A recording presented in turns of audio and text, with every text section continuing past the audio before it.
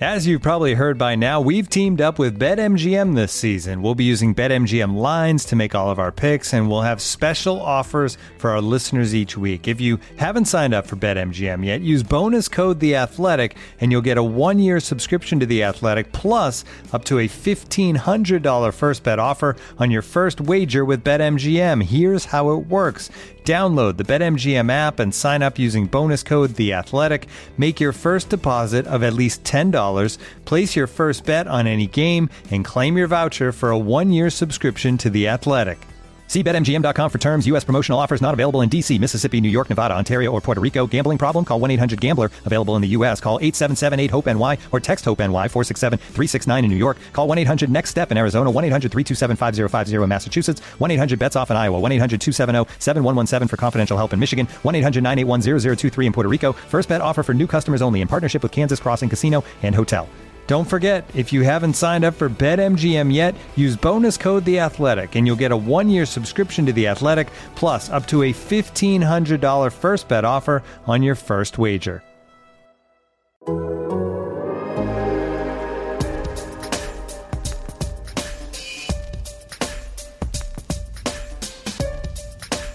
right, everybody working up.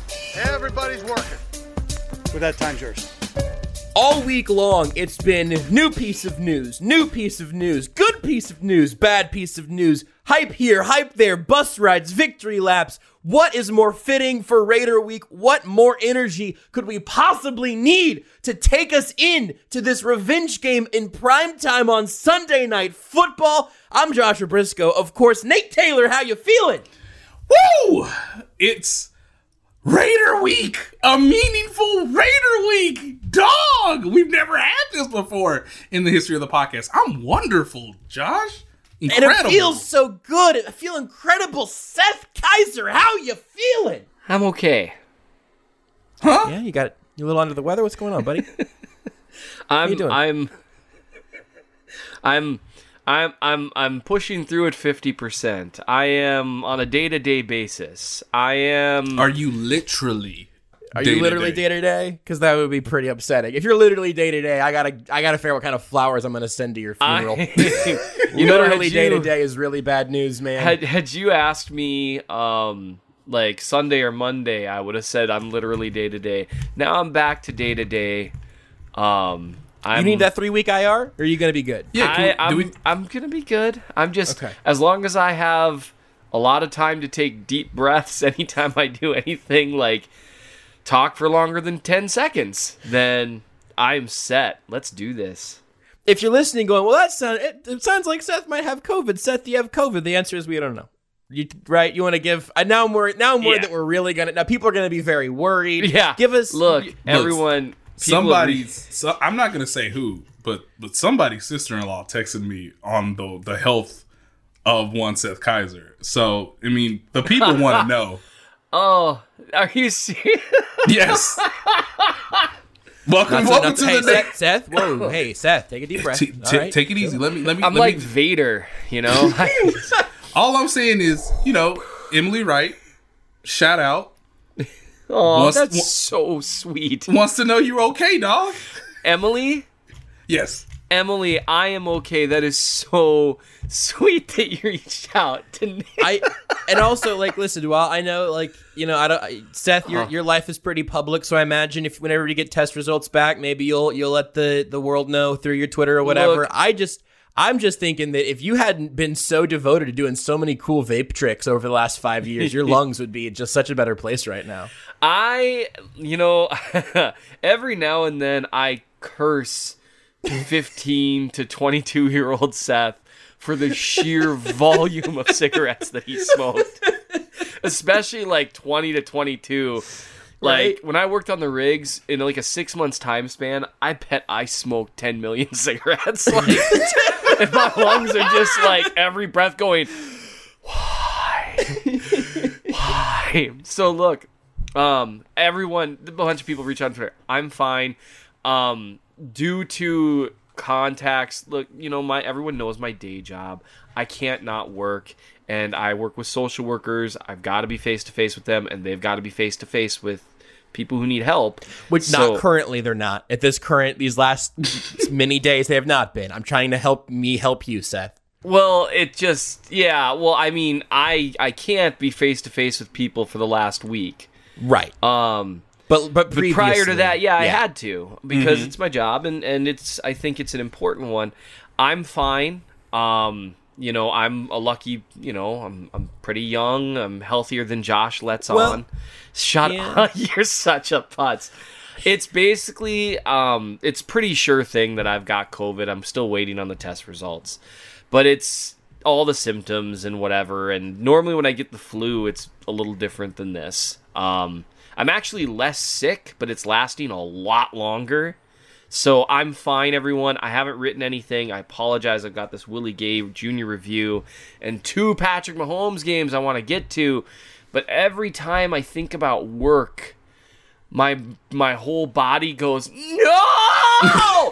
And that took everything I've got. But it is Raiders week, and I am going to gear myself up into a frenzy by the time we're done, enough that my wife is going to be mad at me for how out of it I am when we're done with this podcast. That's the goal of the day. We're making Mrs. Minnesota Chiefs fan angry. Hey. Well, and listen, I mean, you're all about the silver linings. We were talking, I don't remember what we were talking about before the show, but you're out here looking for silver linings. And I'll just say for me, you know, listen, I obviously certainly hope that you're as healthy as possible as soon as possible.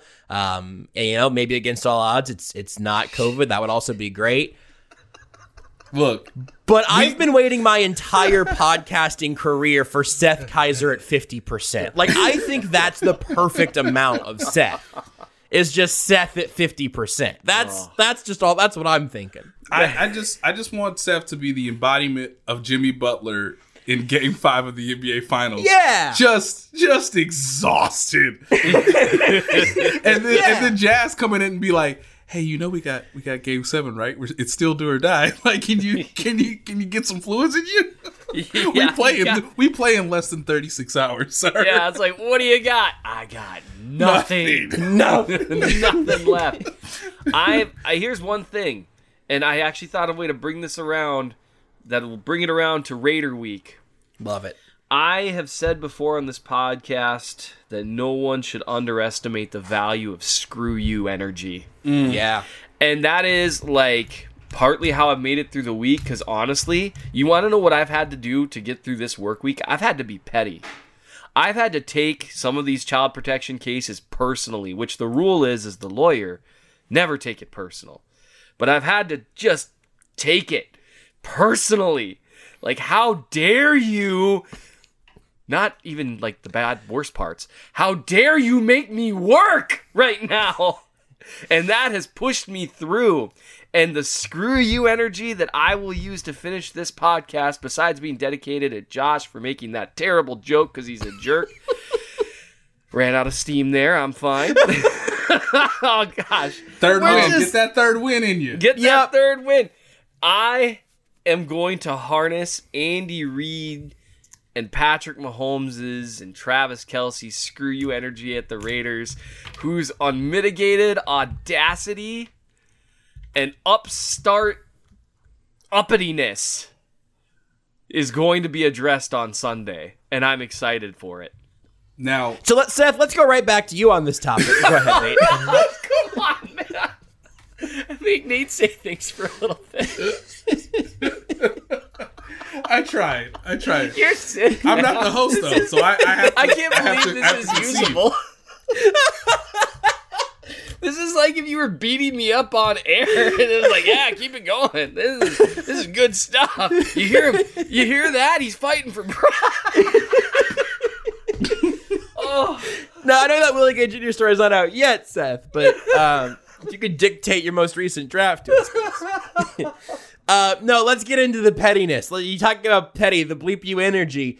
This victory lap story really became a real thing around Monday. We just sort of missed the window to talk about this on our last episode, but it came up a little bit right after the loss earlier in the season. Nick Jacobs of 41 Action News was the man with the report that has shook the NFL world. Yes, sir. He does good work all over the place too. His Twitter handle is, I believe, at Jacob71. I'm gonna double check that. But Nate, that was out there a little bit, and then it got brought up to Andy Reid. It is at Jacob71, by the way. If you follow him there.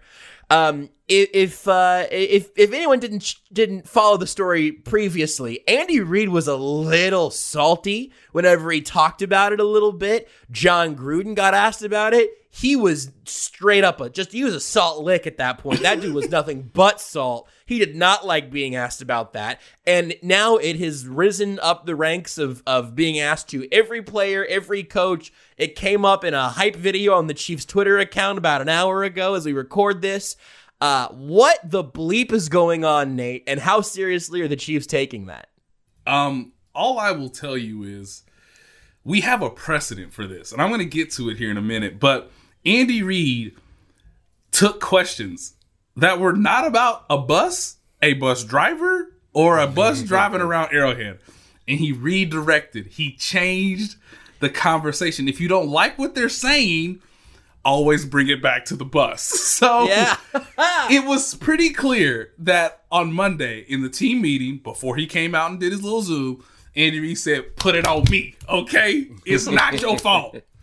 I got this. Let me tell my dearest friend, John Gruden, that we will rain fire from everywhere through a rental bus driver, okay? Now, the story is the Raiders took multiple laps around Arrowhead. So many laps that even Raider players, such as Max Crosby, were like, what are we doing? What are we doing? Like, can we just go to the airport? Like, I'm exhausted chasing Patrick Mahomes around. And then John Gruden said, and you should listen to our Raiders podcast with Vic and Tashawn. They are, I'm sure, doing it from the other side. But, lovely John Gruden on Monday was like, well, what y'all talking about? Y'all talking about a bus? Huh? Yeah.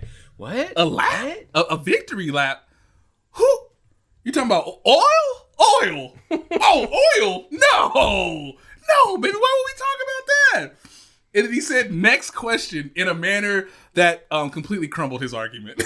Next question. It's very, it's just, it's brilliant. Whenever somebody says next question, they might as well just say, yep, I'm convicted. Put me away. Yeah, that's a great. That's the equivalent of pleading the fifth, honestly. Yeah, it really is. Like, it really is. I'm going to plead the fifth. It's like, dude, come on. Like, we're not technically allowed to use this against you, but just know that all the professionals in the room are. Your own lawyer thinks you're guilty now. Like, right.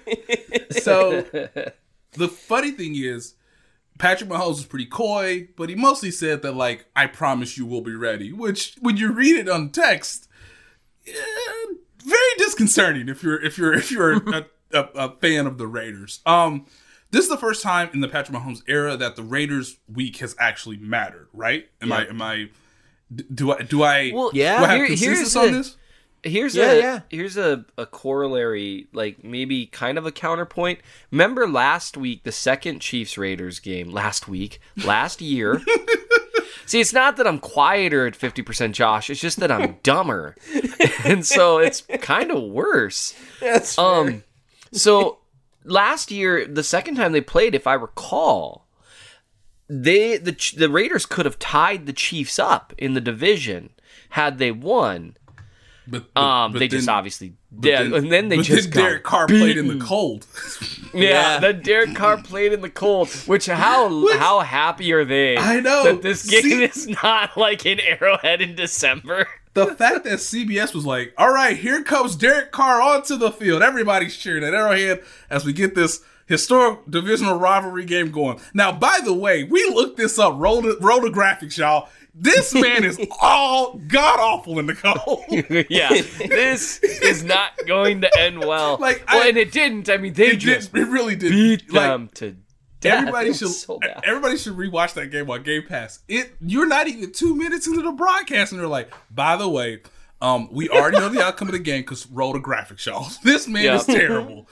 But you're right. I guess you're right. Like, the Raiders were still in the ballpark just because the Chiefs had lost, disappointing games to the Texans and to the Colts, and Mahomes was still coming off of his injury. So, I mean, I guess, but I feel like, there's a much better understanding of, like, obviously this team in the Raiders is, like, legitimately good versus last year that are kind of fluky schedule-wise good. Like, the Raiders have beat the Chiefs and the Saints. They need to be given the amount of respect required. The first time Patrick Mahomes played the Raiders, of course, and which kind of took away all of the sting of Raiders Week, was one, the Raiders were bad, and two, Kareem Hunt got cut from the team, less than 48 hours before the game.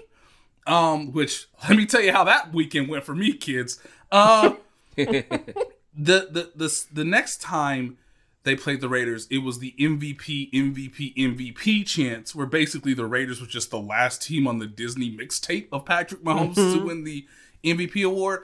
Last year was a little different. They were up 10-0. Then, they got mollywopped in the second quarter, and we just alluded to the two previous games. So the Raiders have won. It is now, I guess, a rivalry again. It all starts because grown men who play football, who are paid millions of dollars to find any schematic advantage whatsoever, are too blinded by a rental bus driver being held at mouth gunpoint to keep this thing going left. You better keep turning left, is what John Gruden said. Dog, if you turn right out of here, remember, the Las Vegas Raiders are paying your check today, sir. Keep going left. So, grown men care about victory laps in a mostly empty stadium.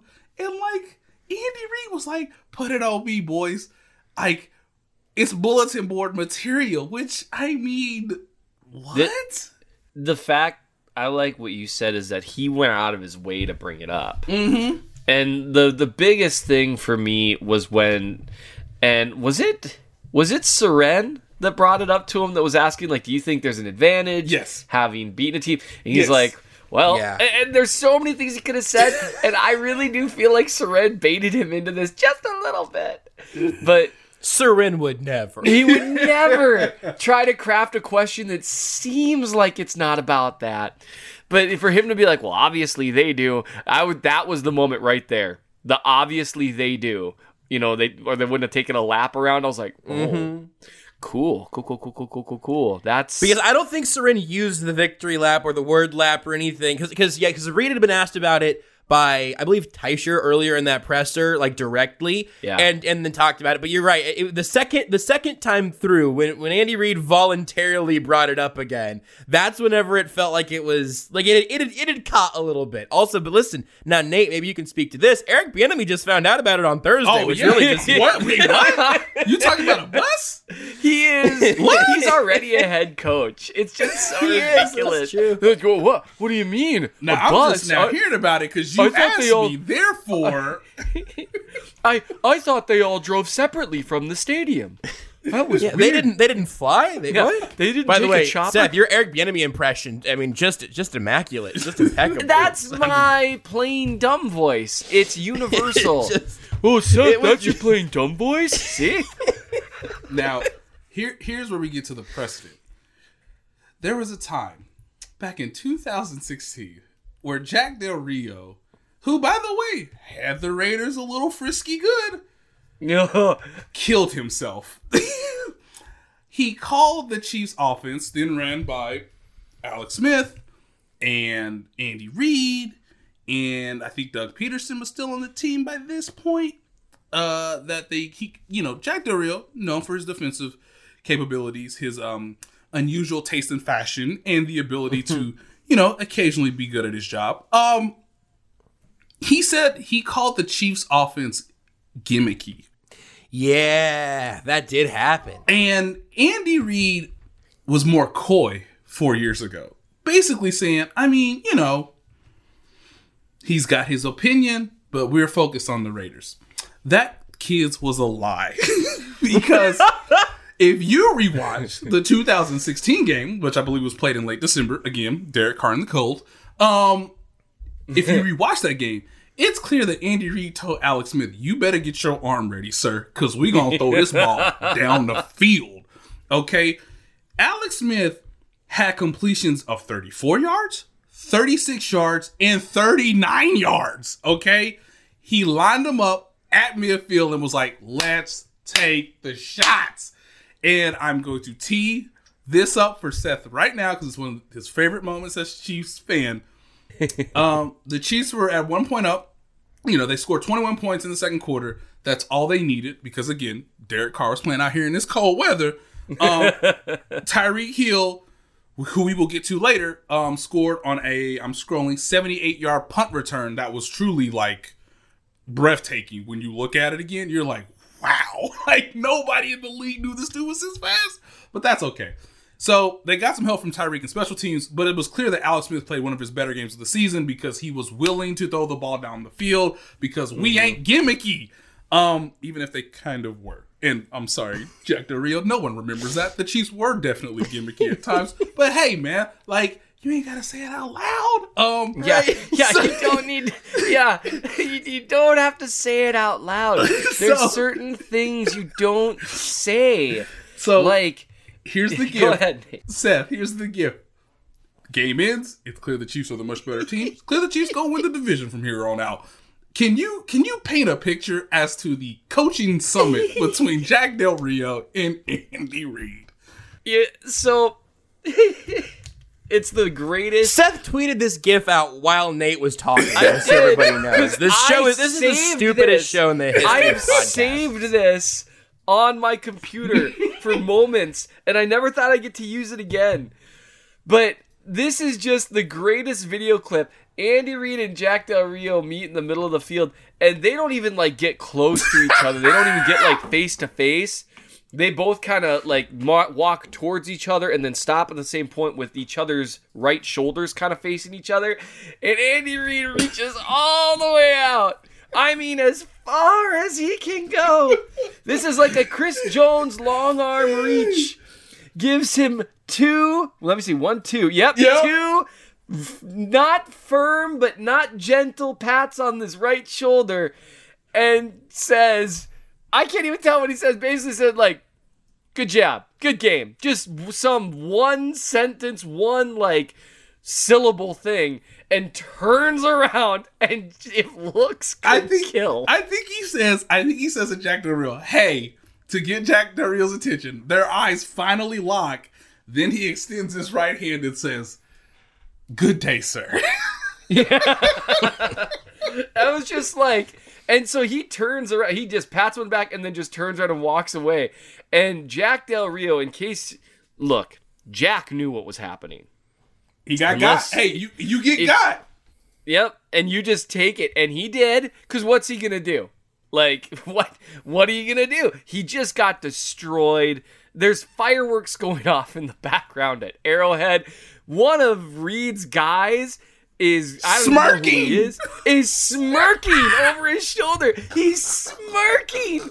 Oh, and Del Rio just stares at the back of Andy Reid's head. And I can just tell you, as a man, there's only one thing going through Jack Del Rio's head right there. Is like, I want to fight that dude.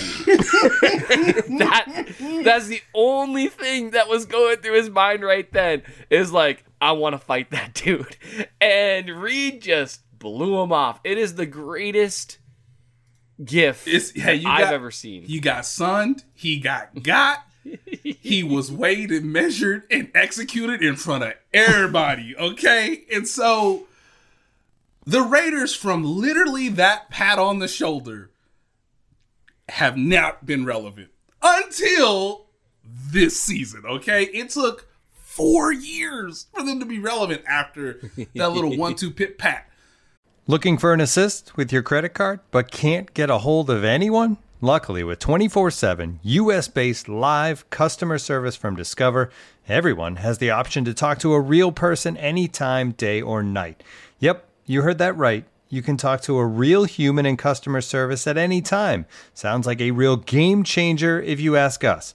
Make the right call and get the service you deserve with Discover. Limitations apply. See terms at discover.com/creditcard. And now, 2 pigeons bemoaning the fact you can stream DirecTV satellite-free. You see this? A family watching baseball on DirecTV with no satellite dish in sight. Let's heckle them. You call that changing the channel? Choke up on the remote, buddy. I hope getting all these games on DirecTV makes up for your mother not pre-chewing your sunflower seeds. DirecTV has the most MLB games. Visit DirecTV.com. Claim based on total games offered on national and regional sports networks with choice package or higher. Availability of RSNs varies by zip code and package. High-speed internet service required. Terms and restrictions apply.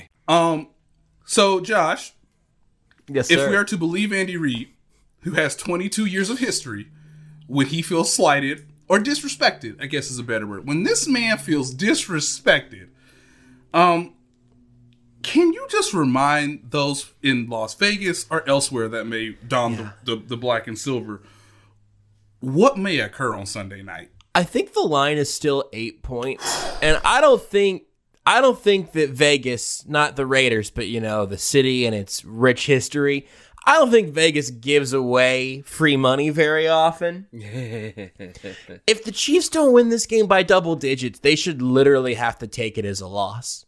It should literally go into the loss column if they don't win this game by double digits. Well, because they're clearly going into it, and this is what I really like, is that this team really does find things to get upset about. They have to.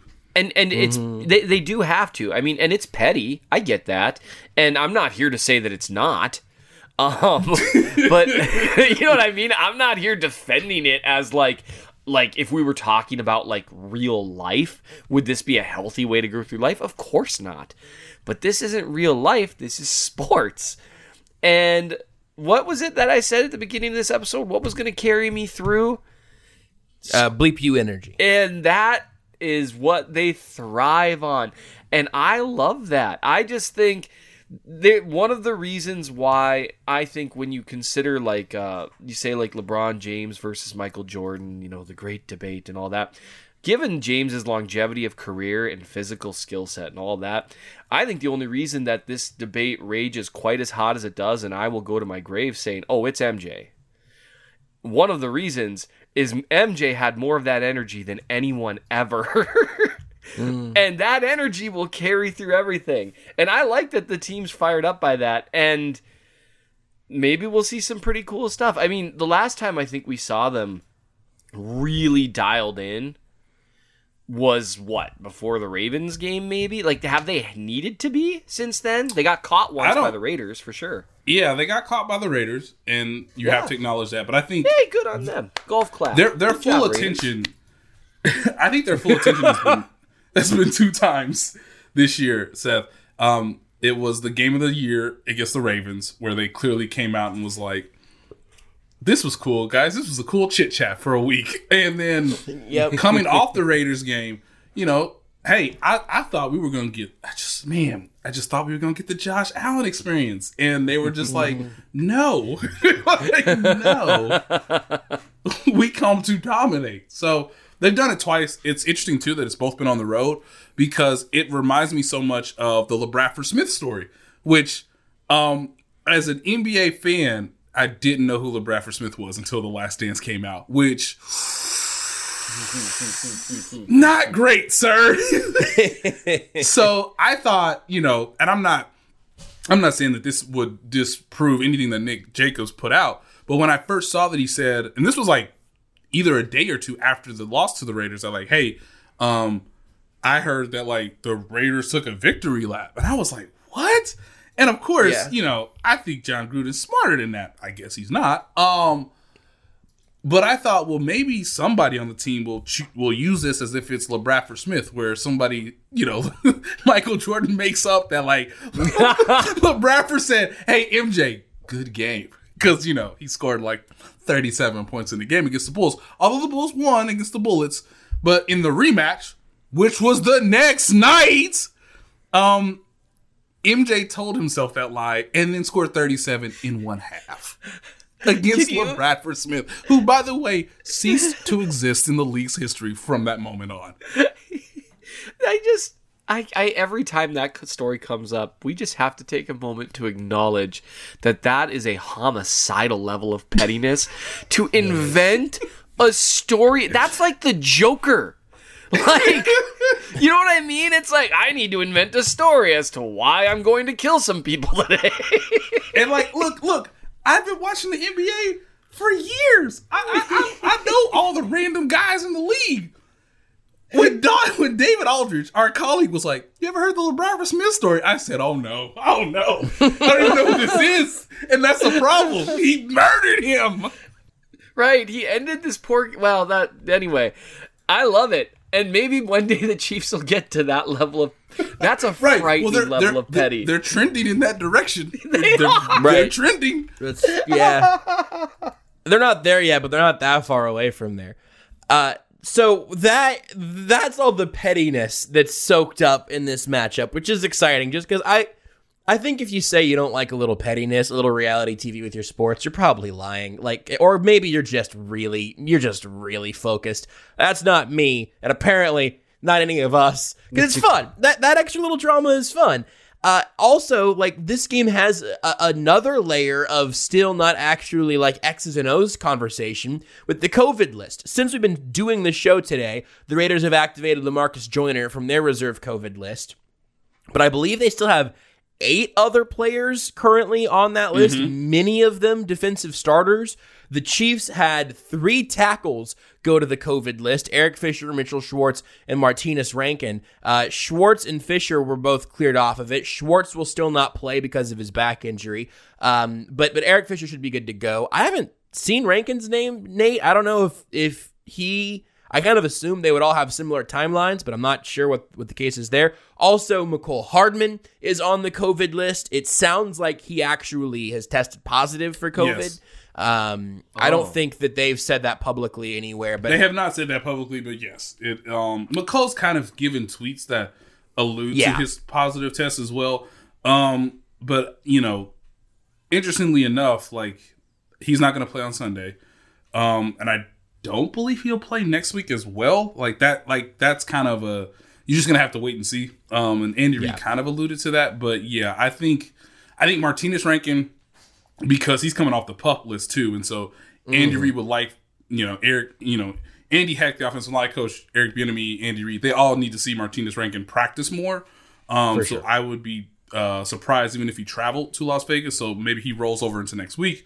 But yeah, those are the 2 guys that are not going to be made available. But it's interesting that Mike Remmers was a tackle who didn't have to do the whole distancing based on tracing. So it's apparent that, like, unfortunately, like a lot of us, including Seth, like we all have to go somewhere to maybe get food or to, take care of errands. And like, you may just come in contact with somebody, hopefully family members and friends are doing their best. But like, it's clear, at least in the Chiefs standpoint, or in the Chiefs case, that this is more of a external thing versus like the building having a problem, where the Raiders, it could be anything, man. They've had problems wearing masks at events. They've had problems with coaching staff. Obviously, John Gruden's been fined already this year.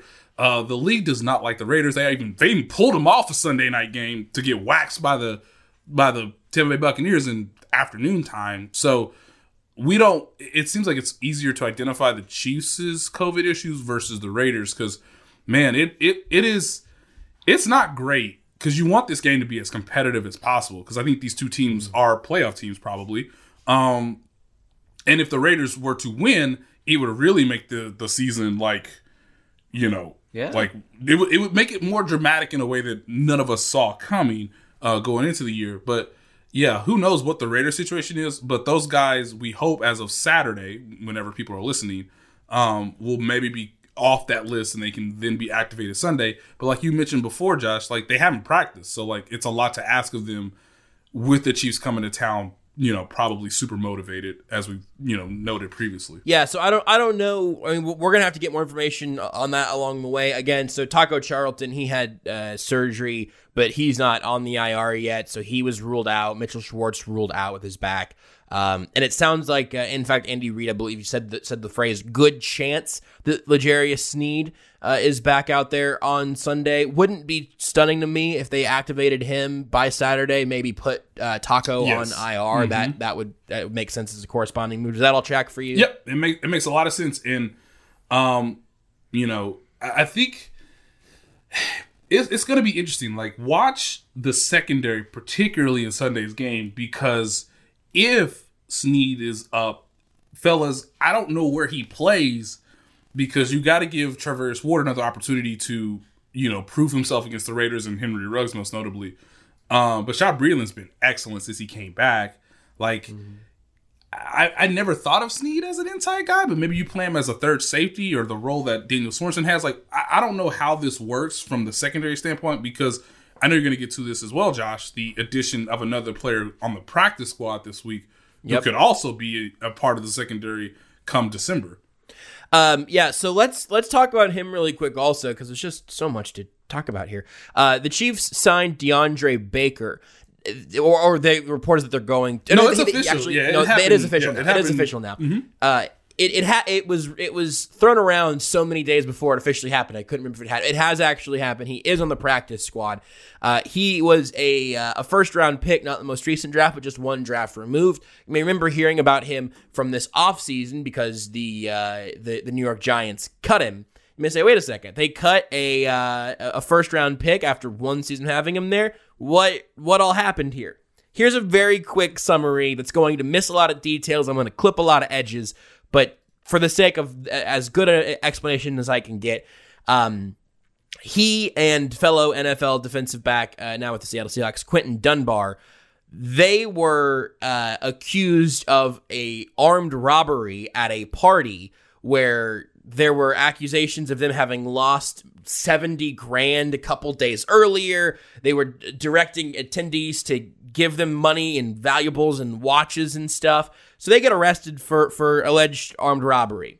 Well, on Monday, those charges were dropped, and an attorney from kind of the accusing side was arrested due to an alleged extortion attempt. And Baker's lawyer had said pretty much from the jump that it was an extortion scheme and that DeAndre Baker was the victim in all of this. He had already been released, obviously, by the Giants. That clears through, and he'd been out there available for a while, but the charges get dropped on Monday. They bring him in, I think the next day is when those reports started coming around.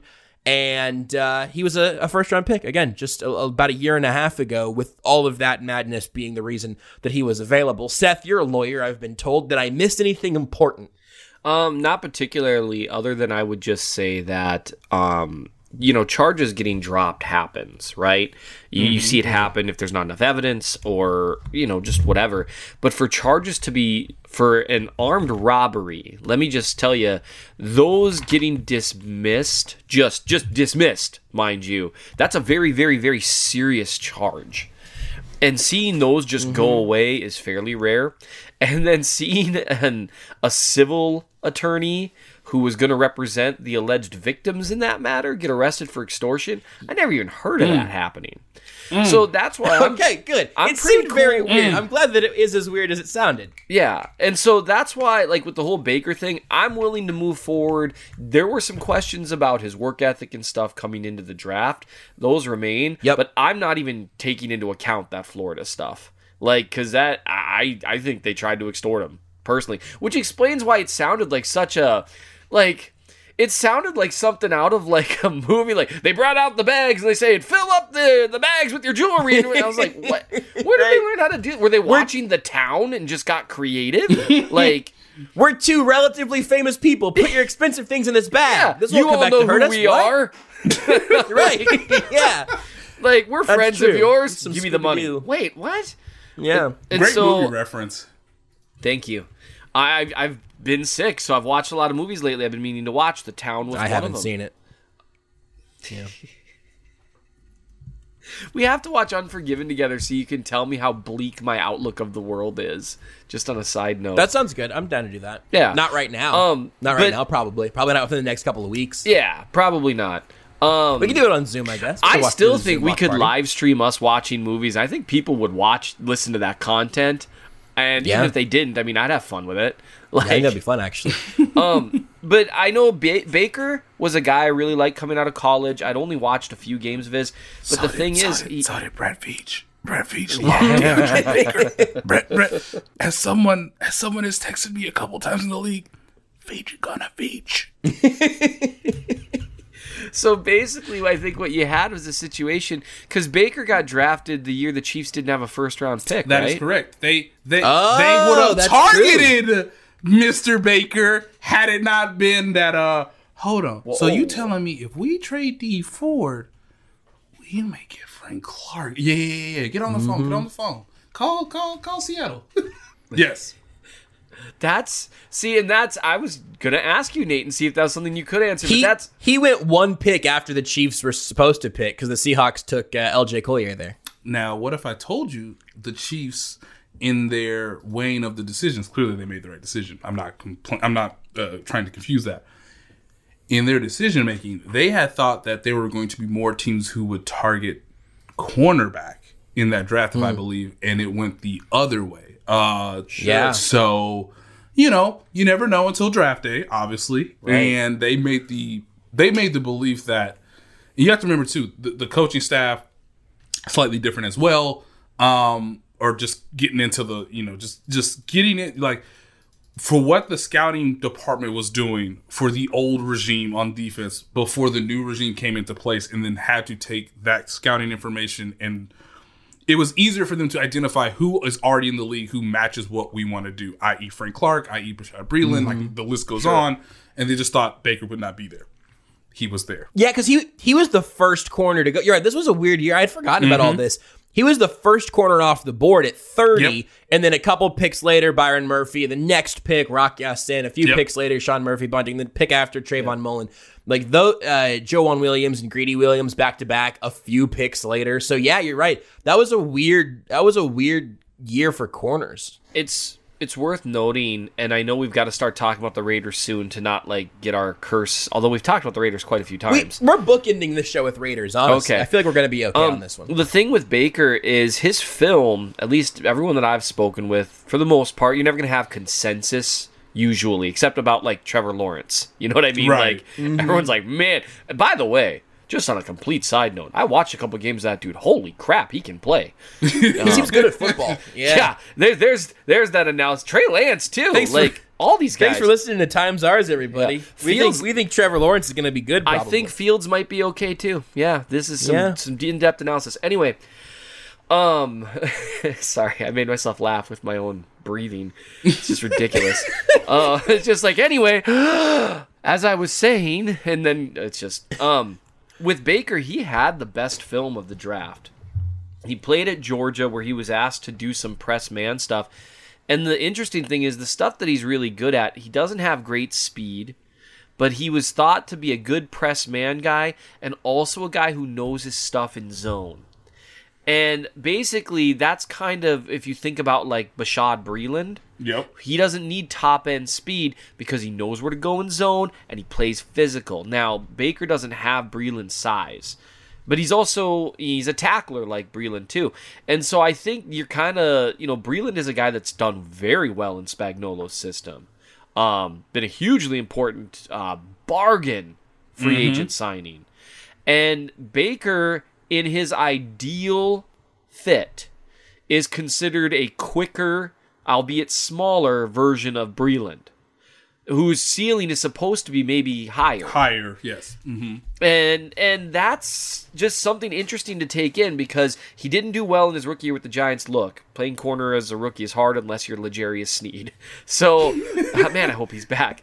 But it'll be interesting to see how he does in Spagnuolo's system because he's a guy with enough talent to where, honestly, they've incorporated corners into the system quickly before. Yes. I could see him by the time we get to December or something. Could be interesting. I do want to circle. Okay, guys. Circle December. When we get to December, DeAndre Baker, all things go well, will be on the roster and in uniform. Much like, Willie Gay quietly, just, not screwing up. But he is on the field because it was after October. Anyway, to bookend this, Josh and Seth, who's on a 1-year deal in the secondary? I think everybody. Yeah, I think the entire secondary, but I know Bashaud is. Yep. Okay, and who's not coming? Bashaud Breeland, absolutely. Who's not coming back? Who's not coming back next year? Probably Bashaud. And who's going to replace Bashaud Breeland if everything goes okay? Bo Pete Keys. Ooh. Was that the wrong Dark answer? horse. If all goes well, they will have gotten the young cornerbacks they have coveted over the last 2 years. Weirdly enough. Because they'll have... They'll have Baker, and they'll have Snead, and they'll have a dark horse developmental guy in Bo Peep Keys, where this was always going to be the plan with him. Like, hey, take the year and like really learn, because he was incredibly raw, but has the physical traits that like if you build him up, he may be something. They wanted Antonio Hamilton for 2 years, is what Veach said on the record. And then Antonio Hamilton was like, nah, dog, I got to do this 1 year deal so I can get another 1 year deal somewhere else. Because, like, the understanding in the league was that the Chiefs wanted to go young in the secondary. So if you're a veteran player, you want to help the team win the Super Bowl and then make money off that. So Hamilton will not be back. Rashad Breeland will probably not be back. And Rashad Fenton will be. Yes, Rashad Fenton will be. I think is he not in the last year of his deal?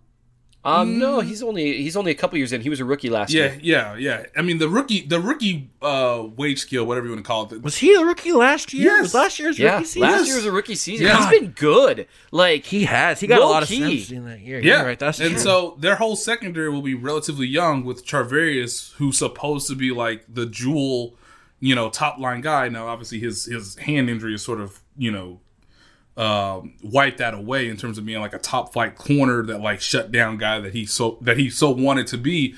But like they've kind of done this in a very interesting way. I know we mentioned it before, but DeAndre Baker, who's no longer on a rookie deal, where you get the 5th year option. Think about that. Right. Cost controlled. Yeah, because I'm a little out of practice on the over the cap jumping that we did for so many months during the offseason. But his whole contract situation is going to be super weird, right? With years of service and everything, and he might not play a snap, like you said, in 2020 until December. Like, I think the way that all of that's going to work out is going to be confusing, and none of it's going to be bad for the Chiefs' purposes. And it helps the Chiefs because, say he plays in December and has 2 good games, doesn't even have to be active for the postseason, right? Like if he just has 2 good games in December, something that is actually real that you could hold on to for tape purposes, he's more incentivized to be with the same coaching staff, to be around Tyrann Mathieu, and to just understand, like, and Juan Thornhill as well. He's obviously really good friends with Mecole Hardman. I think that was an advantage that Andy Reid kind of alluded to earlier this week. And obviously knowing that the pre-draft situation was, hey, man, we really would have loved to taken you. There are no great pass rushers in this draft. Therefore, we had to go get Frank Clark. So it's incentivized in a way that, like, if everything goes right in December, these two parties can make a deal that is still very advantageous for the Chiefs because if you're DeAndre Baker, just want to start your career. Like, just literally start my career. Can we just get a deal in place so that I can just focus on football? So, smart business move. And already a guy that you can replace that you don't necessarily have to be tied to in the draft moving forward at the cornerback position if everything goes well for, like, again, 2 games in December. Somebody tweeted this, and then someone else tagged me in it later. But after that signing happened, somebody tweeted, like, all right, fine, the Chiefs finally added a first-round corner. Can we shut up now? Yep. And I felt attacked. But also, this is a heck of a way to do it. Brett Veach, Galaxy Brain, should never be questioned. This was clearly the plan all along. Maybe Brett Veach was the one extorting him, and that's... Nate, can you look into that? Can you see if Brett Veach will admit to being the one who started this all against DeAndre Baker, and now they got him on the Chiefs? As Seth said, we don't want people going to jail for extortion. What we doing, guys? Now, Seth, you're a lawyer. Did I just slander or libel? I can never remember the difference. One of them's written. Libel is written, slander is spoken. That's what.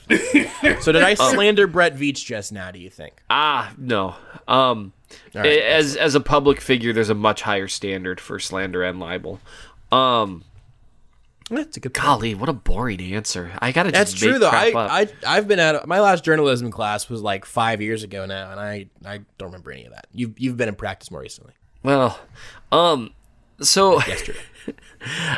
One thing that is interesting though, this idea that like they really could have like an entirely revamped secondary with guys that they're comfortable with. Because like I don't know about you guys, I'm comfortable who are with young and coachable. Yeah, no divas. I'm comfortable. No bull bleep. Like just get them in the tape room, get them in the technique. Let Sam Madison talk all Southern to them, and you just coach them up. It's another thing that'll be really interesting if it works out. And we still, we can't treat L'Jarius Sneed like a given because he had a real small sample size. Right. But like if Sneed works out, like let's say as well as Fenton's worked out, right? Because Fenton's been good. Like I'm comfortable with Fenton, honestly. Like when we were in a situation where it was like he was going to be the number 2 guy, I don't know about you guys, but I was pretty comfortable with that. He's played pretty well. He's fairly sticky. He's got a few limitations, but he tackles well. He can test the ball. He's always where he's supposed to be. Like he's a decent corner. And so if Sneed works out that way too, and then with the way Ward's worked out, I mean, like if this Baker thing works out too, have we started to hit the just never ever ever question Brett Veach zone? Because I feel like I'm getting there, and it's going to make my job boring.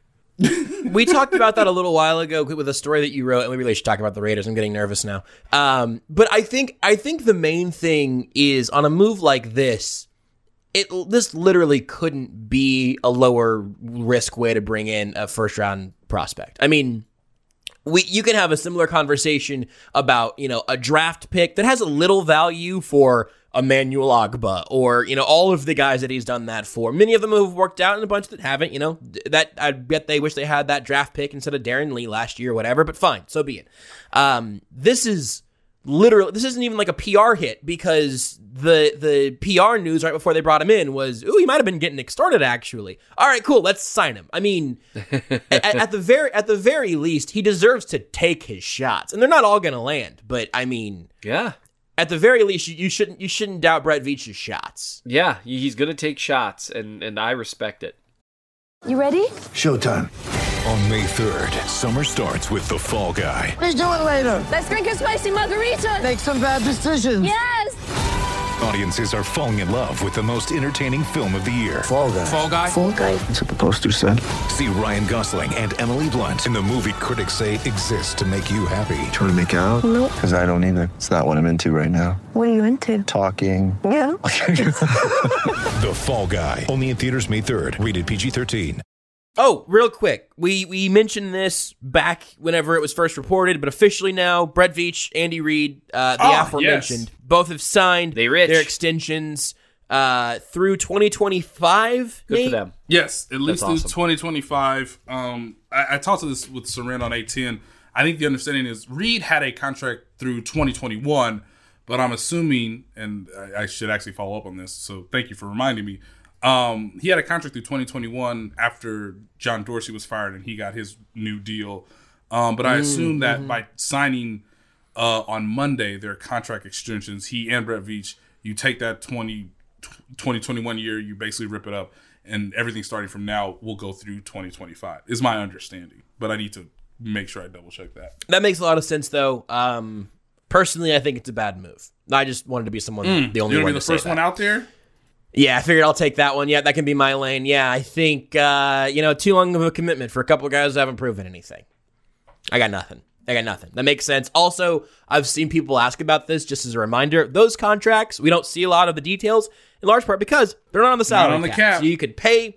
Those could be very, very large contracts. If Andy Reid's not the highest paid head coach in football right now, I'd be a little surprised. I don't think he probably has been yet. But he won the ring, and Clark Hunt has given out all the money in the world. He's got someone. Did Pete Carroll just get extended also? I feel like he just got extended also. I believe that's correct. Now, he's going to be up there. John Gruden let his number get out. That's true, yes. So, from an agency standpoint, everybody in coaching agency stood up and applauded. Yes! Put them numbers out there. Again, Andy Reid and John Gruden, two different men, but still friends. Andy Reid should buy John Gruden a bus with his new contract extension. You should just buy them like a sort of gutted school bus that's like rusted wheels and everything, rusted around the wheels and everything. How will they drive into the stadium? Will they take laps before they go inside? Will they? I think it's got to be like, hey, go ahead and drop me off here. I'll walk the rest of the way. I want anybody to see this right now. They gotta park by Kaufman and then just walk in. The next time they're here, they're in Vegas now. I don't know what's around that Roomba in Vegas, but the next time they're in town, they got to park by Kaufman. Let's talk about the game then a little bit outside of the buses on the field, I suppose. Seth, you had just sort of retweeted what you had written after the game last time through, and the big plays are the thing that you wrote about there. It's the thing that stuck out even looking back at that game. Derek Carr took shots that no one expected him to take, including Steve Spagnuolo, including Bill Belichick a couple of weeks before that. And that was what bit the Chiefs' defense. Is that your biggest concern, or at least still the thing you'll be keeping the closest eye on for this week? Yeah, check out big plays. The Raiders, I think it was about 265 of their yards were accounted for in 7 plays. Which is an incredible number. You're talking almost 40 yards of play there, right? Which is unusual. And those big plays were what made the difference in the game, at least in terms of the Raiders' offense. Otherwise, we wouldn't have been talking about, the Chiefs' pass protection afterward or dropped passes or penalties because they wouldn't have given up 40. Like every other game, they've been much better. The Raiders just caught them a few times. They seemed to anticipate some of Spagnuolo's blitzes, dialed up good protections, and called up shot plays. And they caught him several times with once with a Mills concept where you got the deep post there, and they just caught him. And Spagnuolo basically admitted that. And I doubt that happens twice in a row. I mean, we'll see. So that's my only fear of how the Chiefs genuinely lose this game. The Raiders are a good team. I mean, the whole any given Sunday thing should apply. They're a good team, but it really was big plays, and they really had the Chiefs' number on defense in terms of shot plays and that sort of thing. They just kind of knew what was expected. They did a great job protecting Carr, and Carr can sling it when he gets good protection. That offensive line is still really good. And so the Chiefs are going to need to get better pressure, and now they know that, dialing up these cover zero blitzes and stuff is a bad idea because the Raiders are ready for those. So that's one of Spagnuolo's favorite little tricks. So they're going to need to figure some stuff out, and we're going to need to see some stuff from Chris Jones and Frank Clark. This is the second game this season where I'm just sad that there won't be fans in this building. The first game would have been the Ravens game. That would have been just a spectacle. We know Raiders fans. We know Raiders fans once they got a good team. Guys, it would be such a fun atmosphere if there were fans in the stands. To agree with Seth, in a weird way, the Chiefs defense should play the Raiders almost as if they're playing their own offensive teammates. Make them go the length of the field, be mindful of play action, because Josh Jacobs was still good. And I think really this game, interestingly enough, could come down to the red zone. Like who performs better in the red zone, with the understanding that I think Spagnuolo, at least early, will be a little bit more tentative. And if the Chiefs get a lead, then you can perhaps be more aggressive and force Carr and the offense for the Raiders into one or two scenarios where they have to make a decision and make them play a little bit from an uncomfortable position. Because that's what he kind of tried to do in the second quarter, if I'm right, Seth. Like they got a 14-3 lead, and then it just all went to like, oh my God, like guys are running wide open. So you gotta be cautious with that. But I do think the Chiefs should really make Derek Carr work 10-play drives, 15-play drives. Like make him have to make good decisions over and over again versus obviously the big play happening. Similar to like Josh Allen in a lot of ways. Like the more plays Josh Allen has, the worse the opportunities get for the actual team holding the football. So I think this is going to be a fun matchup. I wish there were Raider fans in all their get-ups in the stadium because, man, it would have been a fun time. A fun time. It's still going to be fun, but, man, like, can you just imagine the amount of cursing in that stadium against the world champion Chiefs? Man. Oh, I just want to be Antonio Banderas right now. Just, oh, the gifts. Oh. Is that the leaning back, like Yes, biting his finger yes, gif? Okay. uh-huh. It took me, I was going through a sort of GIF Rolodex in my head that I didn't know what it was. Like I didn't know that I had that capability, but apparently I did. Fantastic.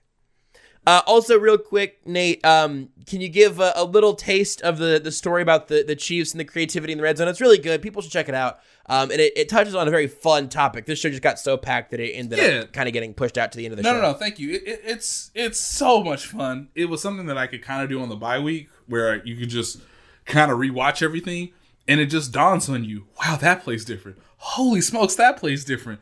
Oh my God, like, what are the New England Patriots supposed to do when they have the best defensive coordinator and they look like children out there in the red zone? So, look, Eric Bieniemy was pretty clear. They have hundreds of these plays.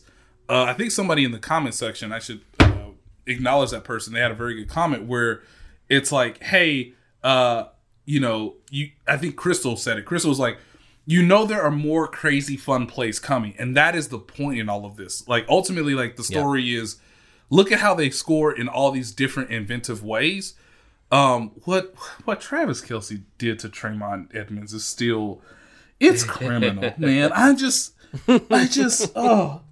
Tremont Edmonds is good at football, guys. He looked terrible on that play. So Crystal's right. Shout out to Crystal G.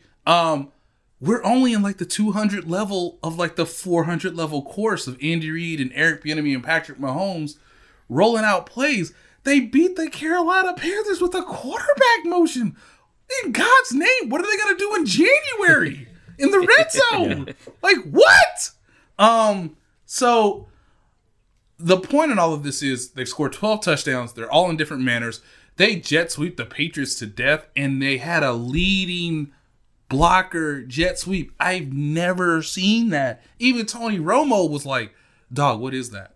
Like, what we doing these days? So they're very good in the red zone. They're very creative. If I was the Oakland Raiders, I would spend a lot of my defensive periods in the red zone because your eyes are going to trick you. They're going to trick you with like something that they've already put on tape, like the smoked sausage, and then take that and, dress it up differently, whether it's Travis Kelce with Ferrari right, or, Patrick Mahomes will be motioning to his left as he catches the snap from Austin Ryder, who was in the game because he's healthy and because he can do that. Like, no matter how good Daniel Kilgore is, he can't do that. So Austin Ryder, until Patrick, as long as Patrick Mahomes is on the team, I feel like Austin Ryder's on the team because if you can do that, like, there's value being on the roster. So we're only in the 200 level. Like, they smoked the Ravens with like their 100 level course. In January is where we get to 400 level.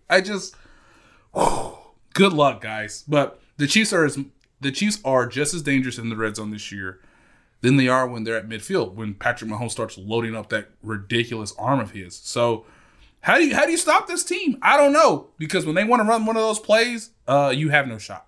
Seth, do you have anything on that, or you want to knock out our predictions here? What's the outlook? Jokes aside, I'm a little tired. I'm ready to knock out some predictions. You go first then. What do you think's happening? I think we're going to see a game where the Chiefs are going to have 40-something and the Raiders are going to have 20-something.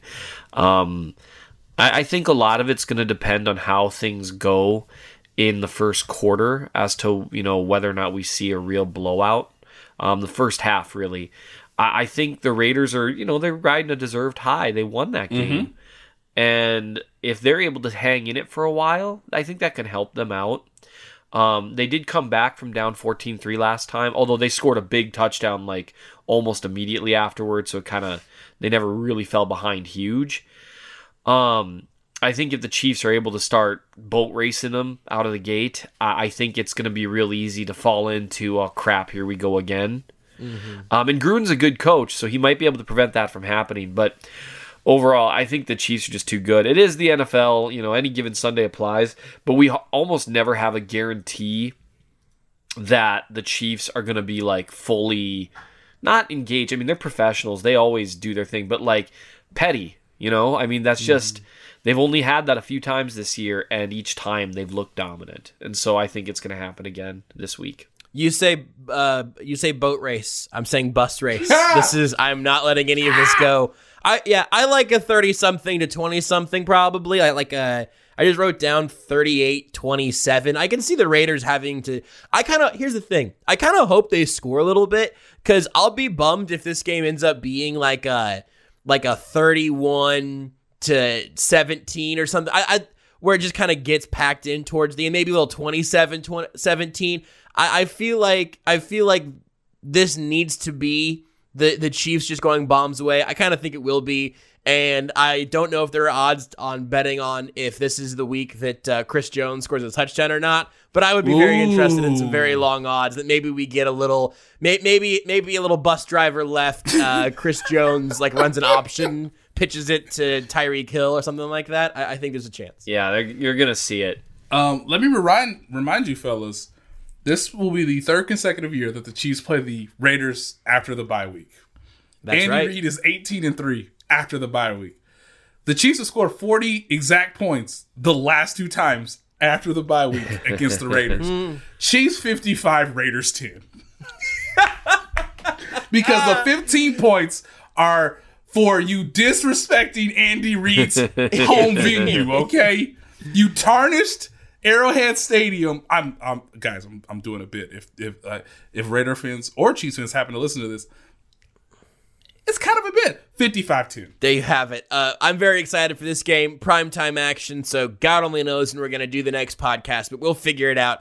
We'll probably get back at it Monday morning, I'd imagine, and we will talk to you then. In the meantime, of course, you can check out everything that Seth and Nate write up on The Athletic. You can go to theathletic.com/timesours for the deal that's there if you're not a member yet. Plus, follow all of us on Twitter at @ByNateTaylor, @RealMNChiefsFan. I'm at JB Briscoe. Seth also has a Chief from the North newsletter. It's going to come back with a vengeance. I think Seth is going to feel so guilty for not putting out 9 stories in a week that he's going to do like 20 stories as soon as he's feeling better. So there's going to be a swell coming in the Chief North newsletter soon as well.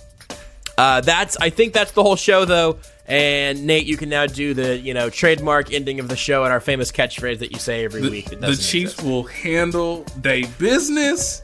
And Tyreek Hill will scream at Dave Toub the entire game. Coach, no fair catches. No fair catches, coach. No fair catches.